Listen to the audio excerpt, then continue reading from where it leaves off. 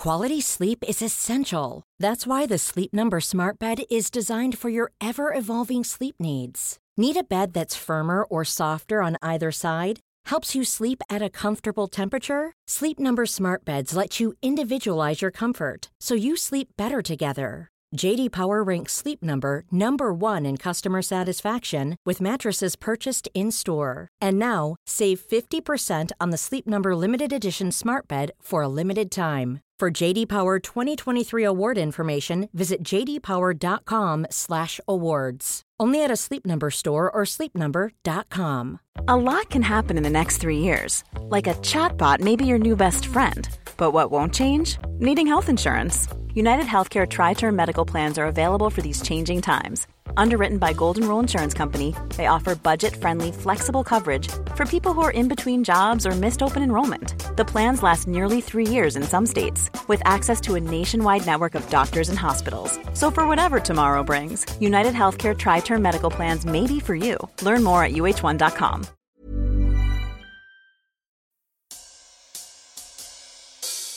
Did it cross your mind to stay with him? It did.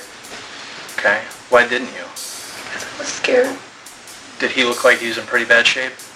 I didn't even look at him. One of the conditions of one of these crimes that involves homicide or manslaughter is manifesting extreme indifference to the value of human life. Would you say we've checked the box? Yes. Yeah. When a serious crime is committed in a small town, a handful of detectives are charged with solving the case. I'm Yardley, and I'm fascinated by these stories. So I invited my friends, Detectives Dan and Dave, to help me gather the best true crime cases from around the country and have the men and women who investigated them tell us how it happened. I'm Dan. And I'm Dave. We're identical twins, And we're detectives in small-town USA. Dave investigates sex crimes and child abuse. Dan investigates violent crimes, and together we've worked on hundreds of cases, including assaults, robberies, murders, burglaries, sex abuse, and child abuse. Names, places, and certain details, including relationships, have been altered to protect the privacy of the victims and their families. Though we realize that some of our listeners may be familiar with these cases, we hope you'll join us in continuing to protect the true identities of those involved out of respect for what they've been through. Thank you.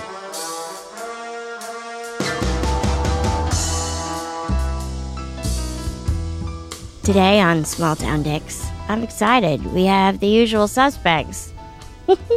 We have Detective Dan. Good morning. Good morning. And we have Detective Dave. Always a pleasure. That's who we have today. It's awesome. Nice and simple. Nice and simple. So, Detective Dan, you have a very interesting case for us today. Really a tragic case. Indeed. Yes. An unfortunate sequence of events, really. This happened several years ago, and this is a few weeks before Christmas. So we've got a man named Joseph who is visiting his son, Jeremy. Joseph lives out of the country and arrived the day before this incident. They hadn't seen each other in a long time, so it was great. Joseph and Jeremy decide that they're going to walk to a nearby grocery store to get groceries and make some dinner. Jeremy is the son. Adult son. And Jeremy's got kids too. They decide they're going to walk a few blocks to this grocery store to get groceries. They go grocery shopping. They have several bags when they're leaving, and they begin walking home. Right out in front of this grocery store is a major thoroughfare in our town. It's 2 lanes going in each direction and then a center turn lane.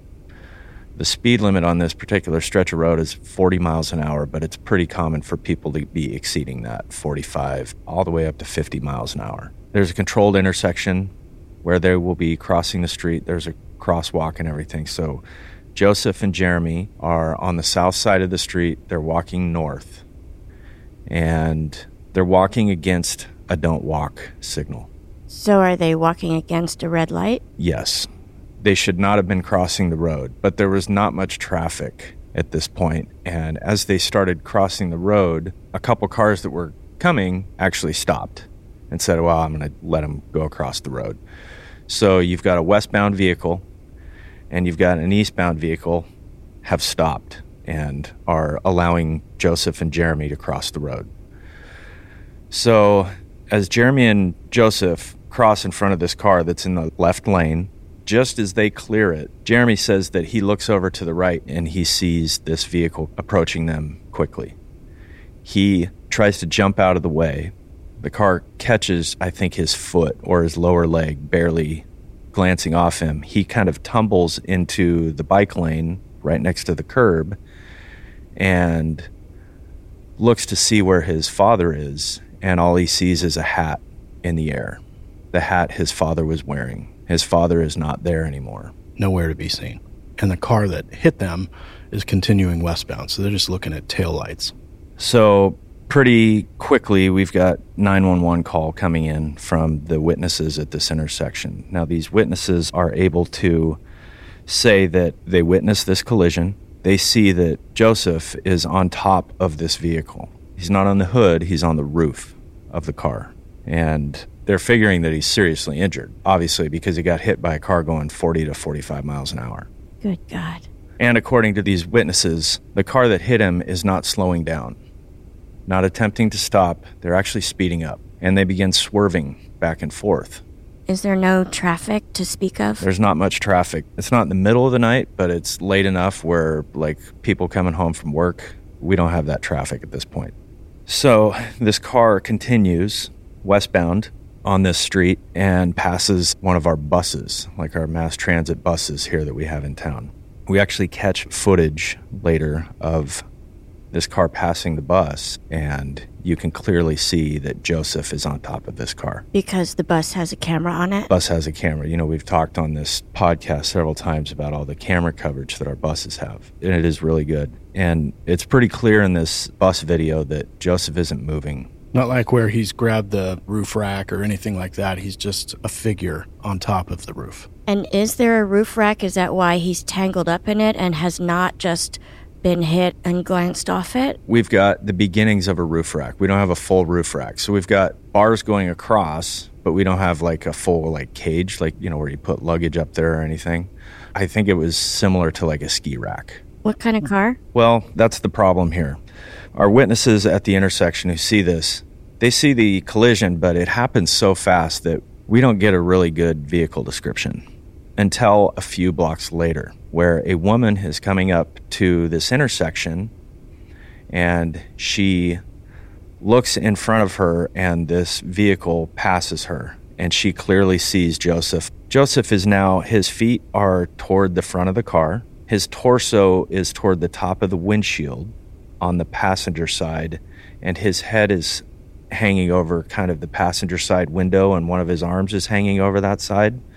There's a lot of blood, and this witness describes the amount of blood as if somebody took a cup full of blood and threw it against the side of the car. And she says Joseph is not moving, and he appears to be stuck on this roof rack. But she also is able to provide us a decent description of this vehicle, and she guesses that it's like a early 90s model tan import vehicle, hatchback. Import vehicle. Like a Honda or a Toyota or, you know, a Nissan, something like that. She's not sure on the make or model, but she's pretty sure that it's a tan-colored hatchback that's about 20, 25 years old. So that gives us something. And then she sees the bus pass also. That's what actually prompted us to go look at bus footage, is because she says within a second or two of this car driving by with Joseph on it, the bus passes. So we know we're going to be able to get footage from that bus. After the bus goes by, she speeds up to try to catch up to this vehicle that Joseph is on, and she can't find it. It's gone. And so this caller stops on the other side of the road. She knows that the car that Joseph is on has gone down a side street at some point, because she can't see it in front of her on this main thoroughfare. So she goes down to about where she lost sight of this car, and she just stops in a parking lot and waits to see if it reemerges from a side street. So at the original scene, patrol officers are arriving. They're talking to Jeremy, Joseph's son, getting details of what has happened. They're talking to the witnesses who stayed on scene with Jeremy. And now we've got other officers who are checking the area to see if they can locate the car and or Joseph. Within a few minutes, another person who had been driving on this main street turns down a side street and this side street kind of bends to the left, and it connects with another major thoroughfare. Pretty short street, but it's a pretty hard bank to the left. And as his headlights come up to that turn in the road, his headlights pan across Joseph, who is lying in the gutter. Oh, no. So he gets out and he tries to render aid. Officers are dispatched to that location. One of our officers arrives, notices that Joseph is definitely unconscious, but he's got agonal breathing. So agonal breathing, I mean, it's just like it sounds. He's having trouble breathing. He's in trouble. He starts rendering first aid to Joseph. There's not a whole lot this officer can do at this point. I mean, Joseph's got massive injuries, and he's got clear head injuries. And the car is nowhere to be seen. The car he was on top of is gone. It's gone. And so the medics arrive. They transport Joseph to the hospital. Jeremy is soon transported to the hospital as well. Did he have a broken ankle or anything? Because he got clipped. No, he had minor injuries. I mean, he got hit by the car, but it just glanced off him. Barely touched him. But his dad was about a step behind him. And that's why his dad was struck by the car at full force. So Jeremy gets to the hospital. Joseph is unfortunately passed away. He didn't make it. What an awful Christmas. Yeah. So now we've got a homicide investigation. We got to check out a lot of things here. Was it intentional? Was it reckless? Was it careless? Was it negligent? We have to answer a bunch of questions. But the biggest thing we got to do now is we got to find this car and whoever was driving it. This case garners a lot of media attention. So they send out media live at the intersection to show where this collision occurred because, one, the circumstances are egregious. You know, you hit somebody and don't even stop to let them off the car. You're more concerned with getting away than you are of human life that's riding on top of your car. So you've got that issue, plus we have an unidentified hit-and-run suspect that killed somebody. So that quickly tied up all the media around here. There were lots of stories about this. I'm assuming that the media have police radio scanners. Did they hear about it immediately? The media have police scanners, but our channels are encrypted around here. So they can hear very few channels, but they do hear fire comm. So fire and medics, they can hear those calls go out, and based on the details that are coming out of those, that's where they're not ambulance chasers, but they're looking for the story. And they'll show up at our scenes that were originated as a police call, but fire was dispatched to it. And it says fatal hit and run, which is significant. So from where Joseph actually got hit by this car to where he's found is 1.5 miles. Oh my God. You think about if you're going 50 miles an hour, he was on the car for a long time. And meanwhile, we've got a witness who says whoever's driving that car is swerving back and forth, presumably trying to shake Joseph off the car, I'm guessing. Pretty educated guess there, I would think. So now we've got this media coverage. We have bus video. We released some of the bus video to try to identify who this is. With the body on the car? Yes. There's no detail. You can't see a face. You just see a lump of a body on top of a car. It also gives us the opportunity to release that and say, this is the type of car. You get the general shape of this car, so we can narrow it down at least. Do you start to get a bunch of tips when you release that photo? We do. So one of the tips that we get is from a witness who says on the evening of this accident at about 10 o'clock, he is driving on the other side of our neighboring town. So he's way west of us. It's about 10 o'clock, and as he's going over an overpass, he passes a dark-colored SUV that has a trailer that is towing a late 80s or early 90s Honda Civic wagon. And there's a tarp over the front of the car, but not the back. The other thing he notices is that the back license plate is bent up so you can't read the plate. And that seems deliberate. Yes. And he notices the color, obviously because the back is not covered. Yes. So at the time, he doesn't know that this car has even been involved in an accident. But after he watches the news, he's like, oh my God, I think I saw that car when I was driving home the other night. And that prompts him to call the police and say, I think I saw that car here at this point, and it was heading in this direction. That's so interesting because I feel like I might have passed a situation like that and not have taken notice of it even after I saw the picture in the news or whatever. Memories are funny like that. When these cases hit the media or we ask for information from the public, people have these aha moments. And they're like, wait a minute, this kind of coincides with, I remember this guy passing me or me passing this guy, and then it clicks for them. That's why we do it. Get it out there and see what it generates, because we're kind of at a standstill until we get something else.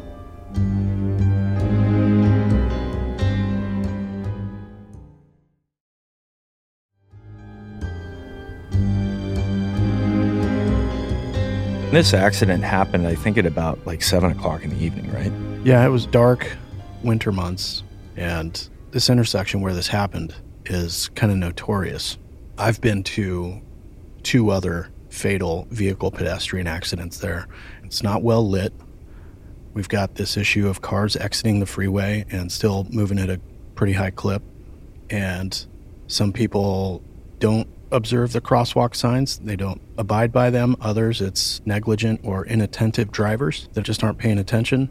But this intersection has been the site of several vehicle pedestrian accidents that resulted in deaths. Yeah. So we've got pretty much our whole detective bureau working on this case. We've all kind of been, you do this, you do this. I mean, we're really working on this now because we have to find this car. And so one of our detectives, he had taken that tip from where, they'd seen the car on the trailer.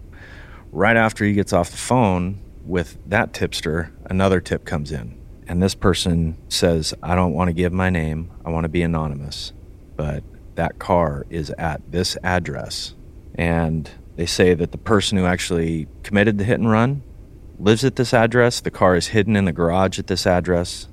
And they give us the actual address. And they also tell us that there was a 17-year-old female passenger in the car when it happened. Oh, so they know quite a bit. They know quite a bit, but they don't want to give their name, which, I understand that, but it would help us if we had a name. Why? Why does it matter? You get into court documents, affidavits, writing search warrants. It's easy to say, well, I got this anonymous information. When you have a named source of that information, the credibility goes way up because now a judge isn't just taking this as hearsay. We have a direct source of this information who can be named, who can be a witness in this case. Right. So we run this address, we start running the names associated with this address, and we locate a Honda Civic wagon that comes back as registered to this address. So now we're onto something. A couple of our detectives go out there, and a couple of things that they immediately notice. They notice a dark-colored SUV that's parked in front of the house. So we've got the dark-colored SUV that was towing the trailer that had this car on it. So we're checking boxes. We're starting to check boxes. Our detectives go up and knock on the door, and a 17-year-old girl answers the door. Her name is Marie. The detectives say, hey, we're wondering, do you guys have a late 80s, early 90s Honda Civic at this house? And she says, no, we don't. We don't have that. Lie number 1. She's saying that they don't have that kind of car. We've already got one that's registered to the address. So the car is registered to this other female, and they ask, hey, is this other female here? And she says, nope, she's not here either. She's at work. Okay. So Marie is playing dumb. And then she says, oh, you know what? That car that you're asking about, I think that the girl you're looking for, she does drive that sometimes, but I haven't seen it in a while. I don't know where it is. Does she not let the detectives into the house? They haven't asked to come into the house yet. We're still at the front door, and what you're doing is you're asking for, like, hey, is mom and dad here? Let's cut to the chase. I don't want to be playing this game. Is she defiant? She's not defiant, but she's just playing dumb. Being cagey. She's looking over her shoulder when the detectives are trying to talk to her. She's giving a lot of signs that she's being deceptive and that she's trying to hide something, which we're pretty good at picking up. Does she have the same last name as the other people you're looking for? No, they all have different last names. So as they're talking to her, they ask about the car again. She says nobody that lives at this residence drives that car. Wait, but she just said the other woman you're looking for drives it sometimes. Right. She's all over the map. So she's just beating around the bush, really. And then they ask, hey, do you mind if we check the garage to make sure the car's not in the garage? And she says, I don't feel comfortable doing that because the house belongs to my uncle, Ryan. And Ryan's not here. Well, where's Ryan? I don't know. I haven't seen him. I don't know where he's at. I think he's at work. So they're like, okay, can you call Ryan? Yeah, I'm not supposed to call him at work. His boss gets mad at him. Is there ever a scenario where they say, okay, we'll get you off the hook. You don't have to call him. Where does he work? We will call him. Oh, they absolutely do that. Just, okay, what's his phone number? We'll call him. Or we'll send somebody over there to talk to him. And she's like, yeah, I'm not going to play ball with that. You get in these situations where you can kind of smirk to yourself because you're like, all right, I'll play the game. Let's go. And you say, all right, well, where does he work? We'll just drive to him. Well, actually, he works there, but he's supposed to be out of town doing deliveries today. And just the story keeps growing to make it impossible for you to get in contact with this person. And I'm fine with that, too. I'll play that game to a point where I'm just writing down how your credibility factor is starting to do a nosedive. So it just shows the lack of cooperation. I'm trying to cooperate, but you're not really cooperating. It's a game. So as they're talking to Marie at the front door, they haven't come inside. She's starting to get hinked up a little bit. They notice out of the corner of their eye somebody down in the hallway who just kind of peeks their head around the corner. And all they can see is it is an adult male. They don't get a really good look at his face. As they're talking to her, the male that was in the hallway who peeked around, he slips out the back door and he goes to his car that's parked in an alley behind their house. We've got a patrol car set up in the alley, and this male tries to drive away. Our patrol car guy, he stops him, says, "What's your name?" "My name's Ryan." I thought he was at work. I guess, yeah, he didn't make it. So now they're like, okay, what's going on here? They're trying to hide something, obviously. So they ask about the car, and he says, oh, that's, it's a relative of his. She's probably got the car. She works down at the local gas station. You can go down there and talk to her. How is Ryan related to the person who owns the car? I think it's like a cousin or something like that. Do they all live in the same house? Once we start peeling the layers back of all these lies, yes, they all live there. They all come and go from there. There are a couple houses that are like within a block of each other that they all kind of go back and forth from both of them.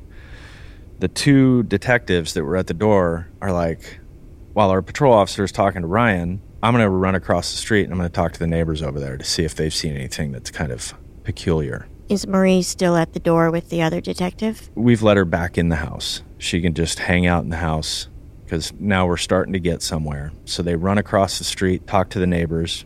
The neighbors invite them in, the detectives, and they're chatting with them. Hey, how well do you know your neighbors? We know them pretty well. They actually hide their Christmas presents at our house. Oh. That's how well we know them. Meanwhile, we've got patrol officer who's talking to Ryan and asking him, how well do you know your neighbors across the street? And he's like, oh, I don't know them very well at all. So it's just another lie. Like, why are you lying? You're lying about everything. Ryan ends up going back to the house. The detectives are over at the neighbor's house, and I think Ryan starts to realize these lies are not working. They're not going away. We're not going to be able to keep doing this. This isn't sustainable for us. So he goes over and knocks on the neighbor's door. The detectives go, oh, hey, how's it going? And he says, we want to talk to you guys. So they walk back with Ryan, back across the street. They go into the house, and there's another female who's sitting on the couch. Her name is Sarah. And how old are Ryan and Sarah? Early to mid-30s. Okay. This is why Marie is peeking over her shoulder at the door. Probably only had the door open enough to get her head through the opening. It's all the body language. She probably didn't even realize she was doing it. But every time that happens, I'm like, oh, who else is in here? Oh, nothing. Nothing and nobody. Right. Yeah. So our detectives, they walk inside. Sarah identifies herself, and she says, I hit the person. Now we got our driver.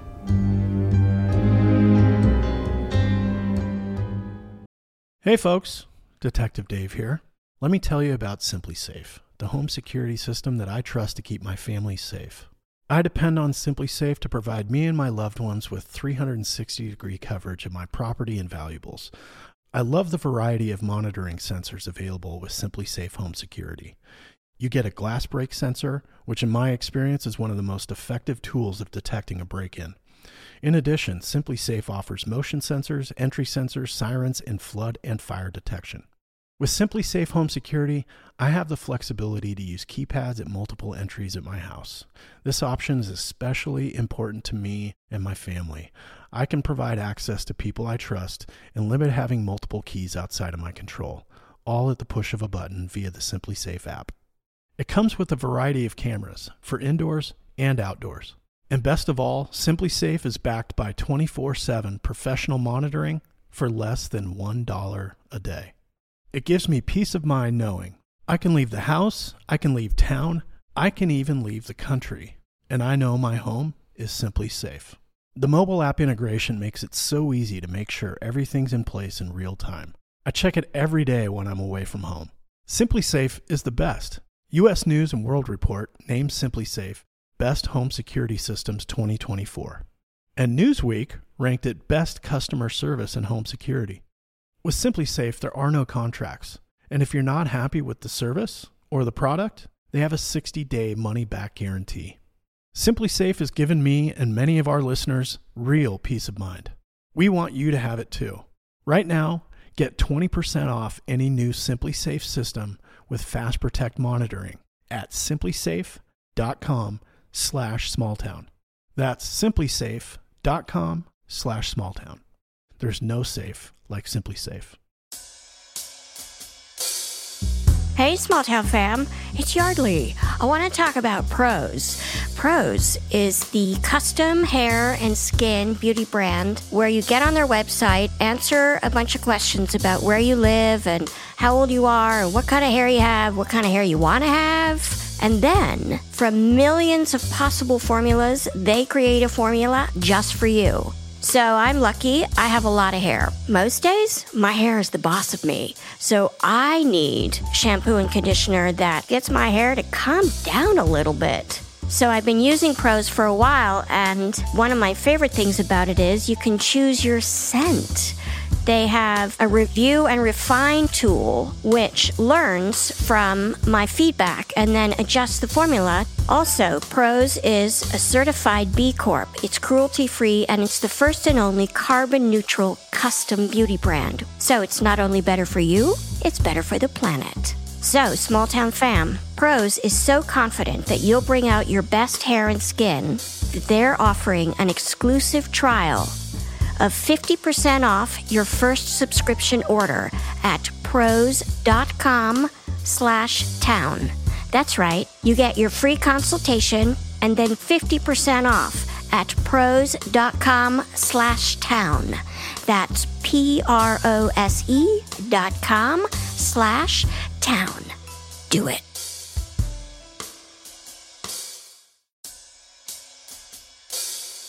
Hey, Small Town fam, it's Yardley. It's gonna be summer soon, so the potential for stinky pits is imminent. That's why I really love Lumi. I'm obsessed with their sweat control cream deodorant. I think I've said this so many times, but honest to God, I never thought I'd use a cream deodorant because they're sloppy and gloppy and sticky and bleh. But Lumi isn't any of those things. It dries quickly, it's never sticky, and it doesn't leave any white streaks on my dark clothing. So all of those things are a win for me.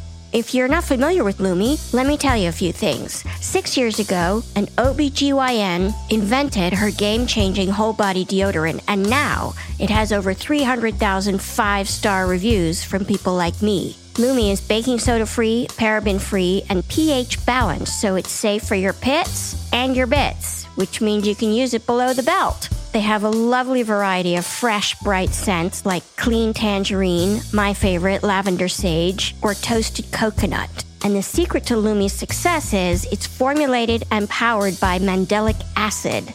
That's how it stops odor before it starts. So, Small Town fam, Lumi's starter pack is perfect for new customers. It comes with a solid stick deodorant, cream tube deodorant, my fave, and 2 free products of your choice like mini body wash or deodorant wipes, and free shipping. And on top of that, as a special offer for listeners, new customers get 15% off all Lumi products with our exclusive code, which is Small Town. And if you combine the 15% off with the already discounted starter pack, that equals over 40% off the starter pack. So use code SMALLTOWN for 15% off your first purchase at LumeDeodorant.com. That's code SMALLTOWN at LUME deodorant.com. Do it.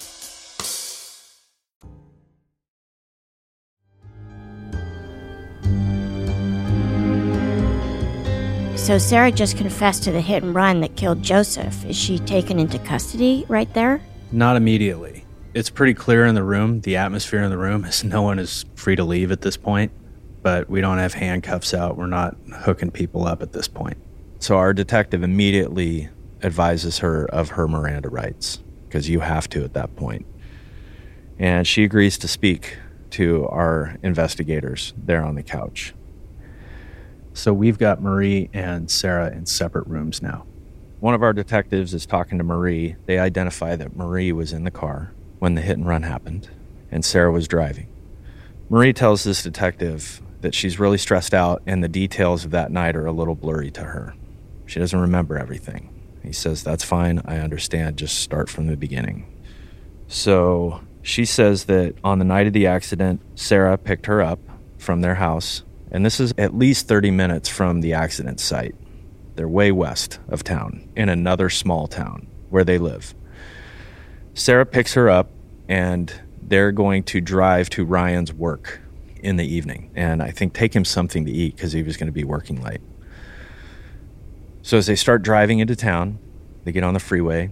They're heading toward our town, and Sarah misses the exit on the freeway to go to Ryan's work. She continues on the freeway, and it will eventually link back up to a road that will take them to Ryan's work. So she just continues down the road.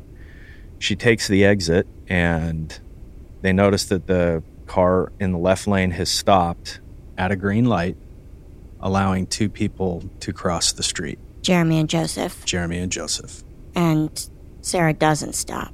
No, she did not see Jeremy and Joseph until it was too late. And they'd actually emerged. They'd almost crossed the street. They'd almost made it. Right. And boom. Wow. Marie says that she knows that the body is on the car as they continue westbound. She says that Sarah starts accelerating and swerving back and forth, trying to get the body off the car. And Marie is freaked out, obviously. So they take this side road. After they pass this other witness and everything, they take this side road. And as they take the bend in the road, the body falls off the car. Our witness who first saw the car is pretty adamant that the body appeared stuck on the car, not like he was holding on. He was stuck. So our investigator asks, did he fall off the car or did somebody take him off the car? Marie says, I don't know. Did you guys stop? Nope, we didn't stop. Okay. Meanwhile, our other investigator is talking to Sarah, and Sarah's first statement to us after she's been Mirandized is, I didn't know I hit a person. I didn't know that person was on top of the car. Does she say she knew she hit something? She says she knows she hit something, but she says, I didn't know what I hit. I had no idea if it was a person or not. And I decided still not to slow down. I'm just going to keep going. Exactly. Doesn't make a whole lot of sense. Do you catch her in lies? We catch her in lies by omission. She's just not giving us information. She's trying to sterilize this for herself. I think she thinks if she says she didn't know and she was unaware, that it minimizes her exposure. Right. So from this initial interview with Detective Jeff, her next interview is with Officer Tom, and eventually it's me, and over these 3 interviews, her story just continues to evolve. Very self-serving. And, you know, with this initial interview, we get our first look at the car, too. So they say, the car's in the garage. Let's go out and look at it. And the damage is massive. There's a hole in the windshield that is enough for a human to fit through. And it's on the driver's side. It's not on the passenger side. So this idea that she doesn't know what she hit, it's a fucking lie. It's preposterous. And there's blood everywhere. There's actually even brain matter and skull tissue on the dashboard right in front of the driver. They missed that during the washdown. Yeah. And this explains the tarp over the car that's being towed. Let's tarp the front half, because it's clearly going to show these people hit something that's fairly significant. It's not like a chipped windshield. It's a destroyed windshield. One that when we look at them, you go, they hit a human or they hit a large mammal. That's the kind of damage that gets caused. Yeah, and the plates are bent. Both the front and back license plates are bent up, so you can't read them. Right. I'm surprised that if Joseph hit the windshield with that kind of impact and made that big a hole, that he didn't actually end up in the car. I think parts of his body were in the car. You try to visualize the dynamics of that violent of a collision. Speeds and momentum. He just kind of rolls up onto the top of the car. Yeah. But it's a massive hole. I ended up processing the car after a couple days, and we did a search warrant on the car. When you process a car like that, you kind of put your mind into being there and witnessing the accident and trying to visualize what's going on. Horrible. So is Sarah arrested on the spot that day? She is. So she hasn't lawyered up? She hasn't lawyered up. We talked to her husband, Ryan. He works at an auto shop. Oh, how convenient. How appropriate. And Ryan tells us his role. So he says that he's waiting at work. He's got a couple work buddies there, and he gets a phone call. And this is all backed up by some video surveillance that we're able to get from Ryan's work. He gets a phone call. He runs out of the building, and minutes later, you see the car that Sarah is driving, the involved vehicle, drive in and pull partially into the bay, the auto bay. About that time she pulled in, and that's when I saw the windshield busted, and she was freaking out, told me that she hit something. She didn't say at the time, she said she hit something, and obviously it was somebody, you know. What made you think that? Well, there was a little bit of blood on the car, you know. I was like, well, it could have been a cone or something, you know, it couldn't have been a sign. So obviously, you know, she hit a person, and automatically I started panicking, you know. I started freaking out. I didn't really know what to do either, you know. I didn't know. I told her, I said, why are you here? You left the scene of an accident, you know. You're supposed to stay there. I said, why'd you leave? And she said that she's freaking out. She didn't know what to do. You said she hit something. You figured out it was somebody. What'd she tell you about that? She said she hit a person, you know, later on after she was done, you know, after she calmed down a little bit, you know, she hit a person, and she drove a little ways, and then realized that there was somebody still on top of the car. What'd she say she did then, after she pulled them off? Well, that's when she came to my shop. Okay. These other two coworkers are kind of looking like, what the hell did you hit? So the other guys working at the garage, they see this car coming in with a giant hole and enough blood, according to the witness, that looks like somebody took a cup of it and threw it against the car. That seems pretty alarming. You would think someone in that room would have the conscience to call the police. This is something that Dave and I have encountered multiple times, where we will release information to the public, and then when you find out somebody actually knew about it and you go talk to them and you say, why didn't you call? And they say, well, I figured other people had probably called, so I didn't need to call too. And you just kind of scratch your head, which is why a lot of times when we do press releases now, we'll say, if you have any information, please call. People don't want to get involved. People don't want to have to show up to court. People don't want to have subpoenas served at their house or their place of employment. People just don't want to get involved. So one of the things we also considered is that perhaps one of the two guys that worked at the garage are our anonymous tipster. Oh. Because the information that we receive in our anonymous tip is pretty specific. It mentions who was in the car, who was driving, where they live. So they have to have some pretty good knowledge of who was involved in this. And, you know, according to Sarah and Ryan, they hadn't talked about this with anybody. Right. So whoever our anonymous tipster was, we really appreciate it. We probably don't solve this crime without people coming forward. And maybe if you're close to Ryan, you certainly don't want him to know it was you that called the police, because you don't want to be a snitch. Yeah, and I don't know if it's out of your respect for Ryan, or maybe it's other coworkers that you work with who you don't want to draw their ire from. That's so interesting. Okay, so we're at the body shop, and Sarah has just rolled up in this wrecked car. What happens next? So Ryan and Sarah spray off the car with a hose, just do a once-over on it.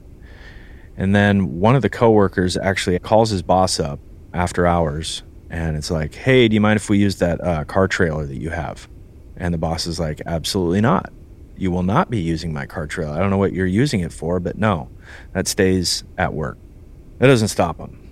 They use the trailer anyway. Ryan and Sarah drive the car about a mile away to an industrial park that's in our town. And there's some railroad tracks that run through there. There's some blackberry bushes, and you can tuck stuff in behind these blackberry bushes and kind of hide it, especially at night. At daytime, you'd be able to see it, but at night, it's really dark back there. So they tuck that car in there. They come back. They hook up the trailer to Ryan's SUV, and he goes back over there.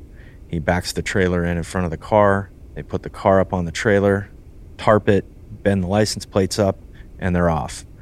They're driving back home now.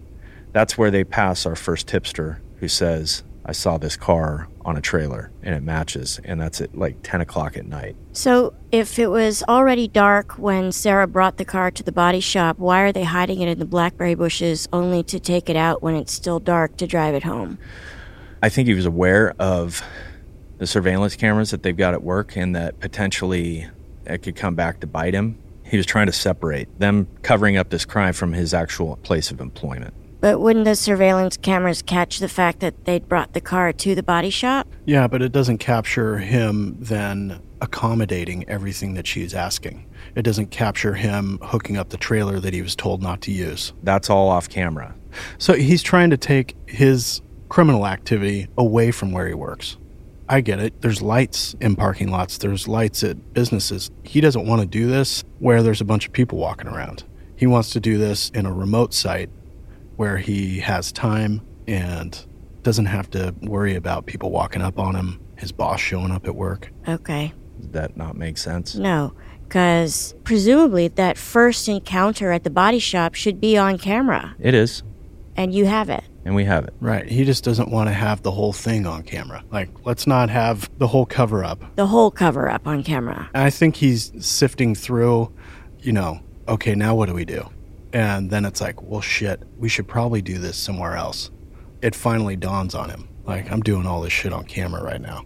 So he's only able to deal with where the headlights hit the road, not where they hit the horizon. Right. And clearly when they're first contacted by detectives, the strategy disintegrates because they haven't really thought this through. I'm sure they were hoping the police would never show up at their house, but when they do, it's like, oh shit, this is a lot sooner. We haven't talked about this enough. What are we going to do?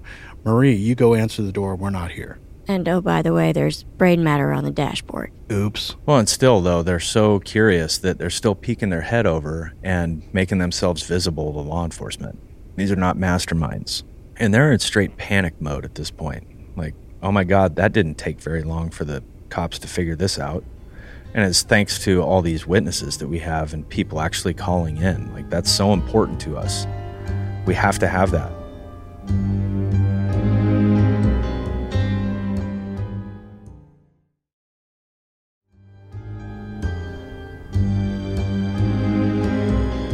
So, you arrest Sarah. What do you tell her she's charged with? At this point, it's going to be felony hit and run. That's just the beginning of this. I mean, we've definitely got probable cause for felony hit and run.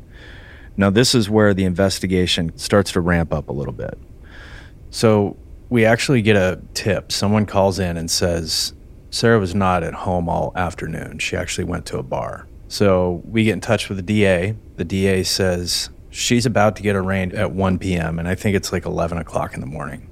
I need one of you guys to hustle over to the jail and get a statement from her regarding her alcohol consumption that day. So it was me. I ran over to the jail and interviewed Sarah. Did you know that he was on top of the car?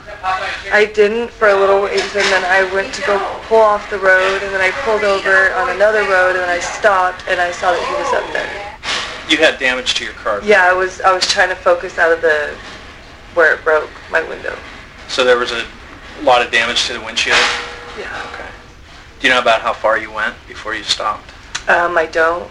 I don't even know that side of town. So when you first stopped, that's the first time you knew that he was on top of the car? Yes. Okay. Changing lanes? Yeah, I ended up getting into the right lane to turn off the road.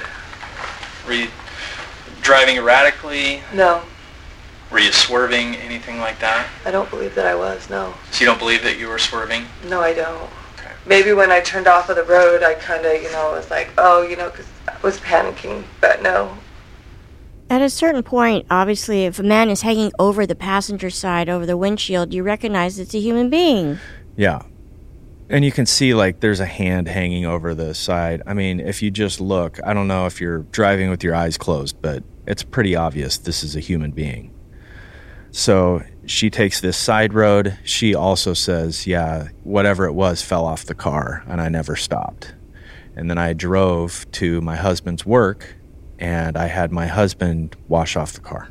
But there's so much damage to the car that we didn't feel it was safe to drive it home. So we put it on a trailer and we took it home. So I probe a little more, and I say to her, you got out of the car, didn't you? He was stuck on the car. She says, okay, yeah. I stopped the car, and I drug him off the top of the car and put him on the ground, and I drove off. So I gotta ask, all the indications that I've got are that you knew that he might have been on top of the car before you stopped. Were you just scared? And is that more the case? I honestly couldn't see because of my window. It was so cracked. I was trying to just look out the hole. But he wasn't pounding on the roof of the car or anything like that? No. Screaming? No. Okay. No. But you knew he was up there? No, I did not. Not at all? Till I pulled over. Did you say anything to him? No. Did he say anything to you? No. No.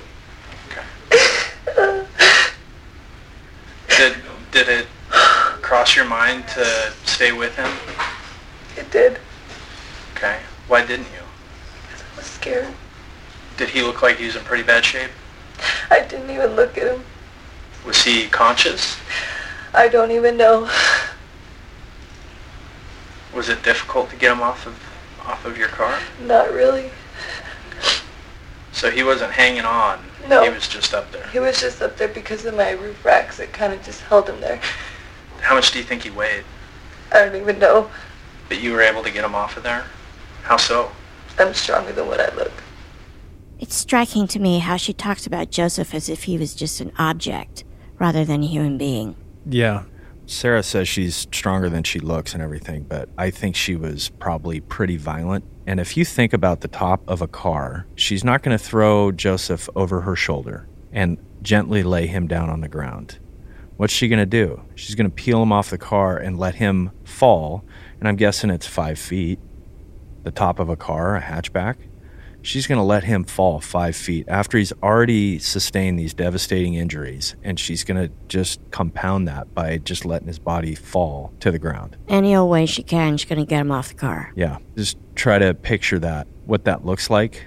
Pretty infuriating. Yeah, it's bad. Someone with a little bit of heart and compassion there. I mean, disregard the 1.5 miles. You get to that point where you're actually having a physical interaction with this person who is gravely injured. Call the medics, do something. I mean, one of the conditions of one of these crimes that involves homicide or manslaughter is manifesting extreme indifference to the value of human life. Would you say we've checked the box? Yes. Yeah. It's just preposterous and absurd what this woman did. It's extraordinary. Yeah. So we're getting some information that you were out drinking and things like that. Were you drinking that night? I did have one drink. You had one drink? Yeah. What kind of drink did you have? Sex on the beach.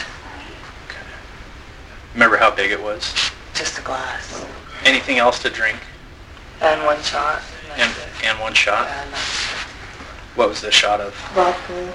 There's no way I'm going to find out if I go and talk to people that you had more to drink than a sex on the beach and one shot of vodka? No. Do you feel like it had any impact on the way you were driving that day? I don't.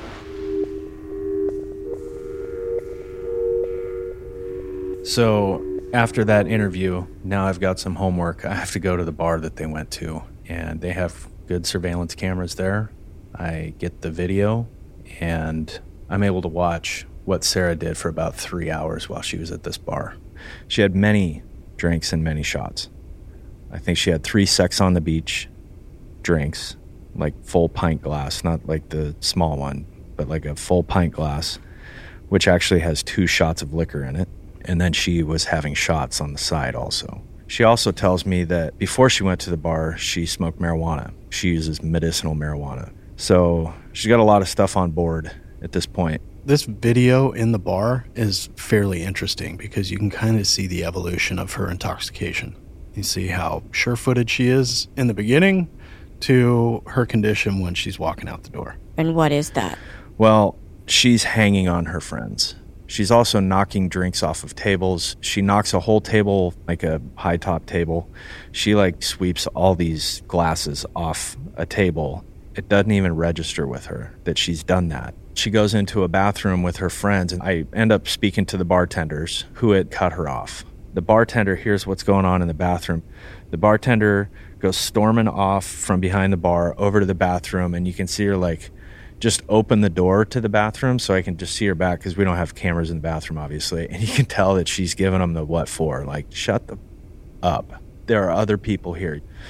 So Sarah leaves pretty soon after that with another family member. With her niece? No. Her niece is 17 years old, so her niece wasn't at the bar. So how does her niece get in the car? Well, Sarah drives back home.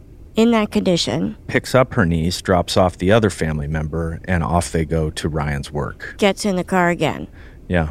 So when I interview Sarah, one of the first things she says to me is, I ruined my life. That's why she's scared, is she ruined her life.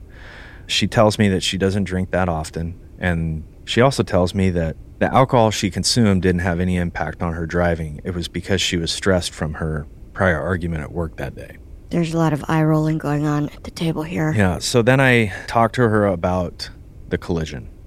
And she's crying at this point. She's emotional. She's crying about her circumstances, not what she did or the condition of the victim. She's crying because she got caught. Yeah. Right, this is all about her. So I asked her, what's upsetting you the most about these circumstances? And she said, I should have stopped. I really should have stayed. Well, yeah. Yeah, you should have. So at the very end of this interview, I asked her, I said, is there anything else you want to tell me or say? And she says, what's going to happen to me? Not, is the man okay? How is his son? I'm so sorry for what I've done. Nothing like that. It's what's going to happen to me. That's the question. What I tell her is, I don't make those decisions.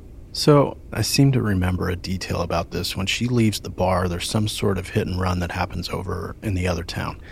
Yeah, so she goes to leave the bar. Actually, it's after she picks up Marie and she's on her way back into town because they're in kind of a rural, small town area. So they got to drive through the country a little bit to get back to town and then get on the freeway. So as they're getting back into town, they come up to a traffic light and Sarah's 3 sheets pretty much. And she's not paying attention and she just rear ends a car that's in front of her. And this person goes, what the heck? And Sarah drives around him to get away, and this person starts following. This other person calls 911 and says, I'm following somebody who just struck the back of my vehicle. I need help. Can you send the police? Sarah manages to get on the freeway, and this person isn't able to follow them because they're still following traffic laws, and Sarah squirts out of there, and police get to the area, but they can't locate the car because she's way out in front. So obviously she continues to our town, misses the exit, takes that freeway off-ramp, and then strikes Joseph. It gives you a glimpse into her intent that night and her frame of mind is that she's already committed, it's a property crime, hit and run, but I got to get out of Dodge. So when she hits a person, she's not going to stop for a car. She's probably not going to stop for a person. It's kind of like when we say, if you're going to lie about the little stuff, you're probably not going to tell me the truth about the big stuff, right? And so they're lying about whether or not they own a car or where people live on initial contact.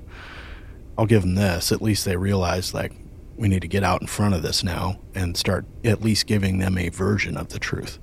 So one of the other things that happens in this is because Ryan's got culpability as well. He tampered with physical evidence. So we arrest him as well. So Ryan is arrested. What is Sarah actually charged with? So she was indicted for manslaughter, reckless driving, hit and run, felony, quite a few charges. We couldn't charge her for driving under the influence. Why? Because now we're a couple days past and we don't have evidence. Was she under the influence?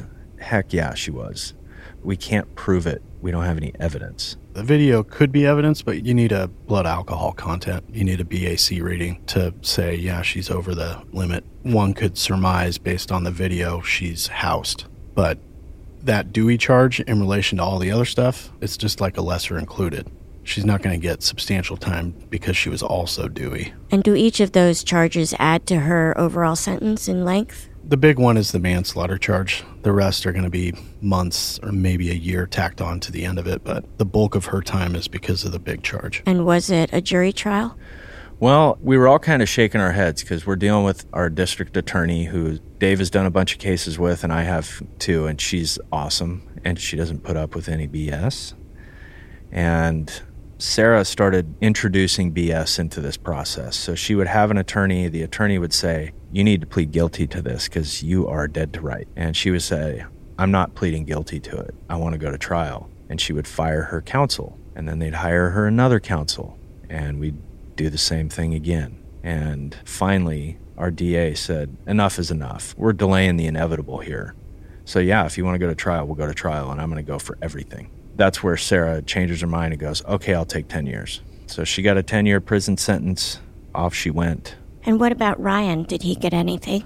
Well, Sarah takes her 10-plus year prison sentence, and Ryan got several months in jail for tampering with evidence and then was put on probation.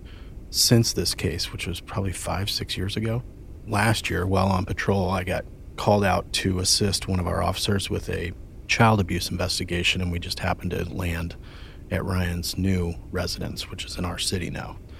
And as a result of that investigation, Ryan is now in prison for the next 20 plus years. Oh my God. He was the perpetrator of this child abuse crime? Yeah, he was. And he admitted it. And he got hammered by the justice system. Wow. Yeah, and the thing about this is, by witness accounts, Joseph and Jeremy were not crossing the street appropriately. If Sarah would have struck Joseph and then just pulled over right there and waited, she's going to get a Dewey. I don't think she's going to get manslaughter. Do you? No, I mean, what can you do in that situation? You don't see anybody. They're in the crosswalk right in front of you. Boom. And they're crossing against the red light. Right. Nobody would expect there to be two pedestrians in your lane. So there's no intent there. She's probably looking at maybe criminal negligent homicide. She's going to be culpable because she shouldn't be driving when she's intoxicated. But it's not going to be as bad as she made it. She made it egregious.